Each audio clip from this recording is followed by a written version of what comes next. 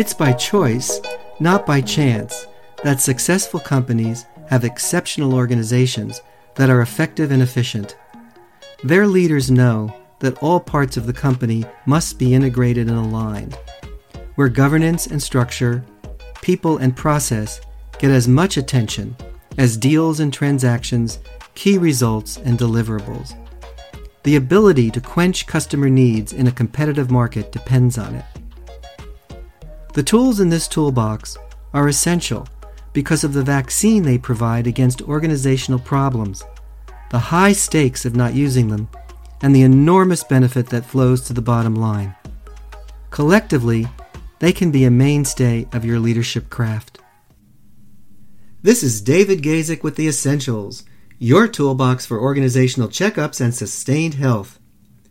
We continue the series with number 14 of 22 short episodes for leaders of an organization and anyone intent on joining their ranks.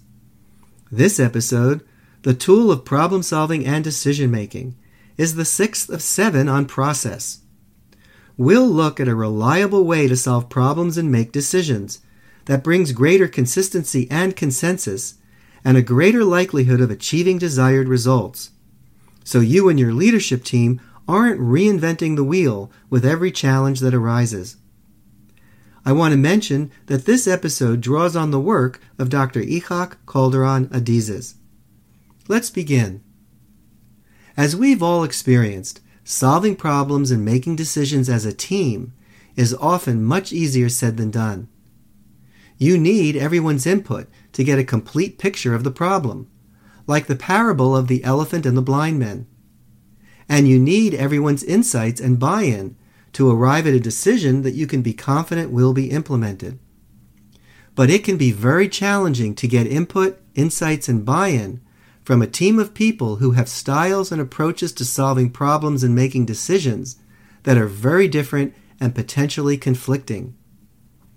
One team member may see the process as straightforward, want a decision right away, and consider efforts to deliberate a waste of time. Another may see complexity and want more information at the risk of paralysis. Someone else may want to keep exploring options and jump from one idea to the next without thinking through the details. And another may resist a decision because they want to make sure everyone's on board. These differences can make it difficult and frustrating for everyone on your team to respect a set of ground rules so you can all move through the process together in a predictable and timely way. It's tough to do that when your team's way of solving problems and making decisions isn't carefully guided and tightly run. You can fall into a rut of management by committee instead of seeking a route of management by conviction. You risk destructive conflicts that slow you down, a process that's too long and taxing, and a commitment to implement that may not be unanimous or strong enough to last.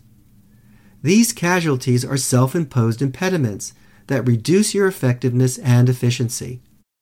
Your process for problem solving and decision making should be a predictable and proven roadmap that provides greater consistency and consensus, and a greater likelihood of getting the results you want. Your role in leading that process is to guide your team through each step, so everyone accepts and implements the final decision and is confident it's the right one. The roadmap I use follows the Adizes approach. First, define. Clarify the problem that your team is tasked with solving, so everyone knows what you're doing and why you're there. Second, defreeze. Take a moment to de-stress by acknowledging and addressing any tension and frustration in the room, and focus everyone on the need to be open-minded and think creatively. Third, accumulate. Gather all the facts and information available to understand everything you can about the problem, why and how it came about, who's involved, and what's impacted. This step is particularly aimed at those on your team who are data-driven and focused on gathering as much information as possible. Fourth, deliberate. Narrow down the information by separating out what's pertinent and useful from what's extraneous, and group the information by what to do, how to do it, when to do it, and who does it. Fifth, incubate.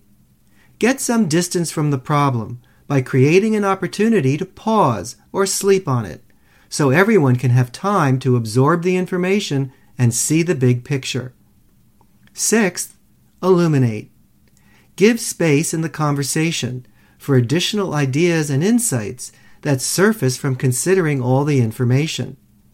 This step is particularly aimed at those on the team whose approach to problem solving is to think outside the box and imagine new and different solutions. Seventh, accommodate. Think about the unknowns and the reasons for not taking certain approaches to the problem. Work through important details to accommodate any concerns about the downside, about what if happens. This step is particularly aimed at those on the team who tend to get cold feet and hesitate to get behind certain ideas and solutions until they see that everyone feels comfortable with the approach. Eighth, finalize. Make sure a decision is made based on all the information available and the prevailing thinking of the group, so the process can end and everyone can move on. This step is particularly aimed at those on the team who are the doers, who want to make decisions as fast as possible so they can get more done. And ninth, reinforce. Circle back with the team during implementation to confirm that the right decision was made and accepted.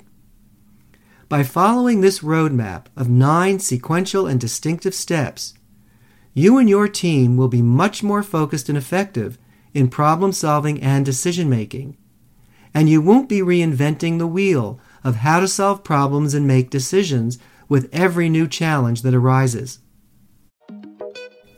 Next week's episode is on the tool of change management. We'll look at the preparation and planning, the socializing and implementation, and the embedding and assessment that's needed for your organization to fully embrace and adapt to change, so managing it shifts from a process of hoping for desired results to a plan for meeting and exceeding them. For a written version of this episode or a complete copy of the essentials, go to gazikconsulting.com/resources. If you'd like to talk about putting this or any of the tools into practice, or tackling an organizational challenge, you're welcome to email me for an initial consultation at no charge. My email is david@gazikconsulting.com. I also welcome your thoughts and questions. Thank you for listening and for the privilege of your time.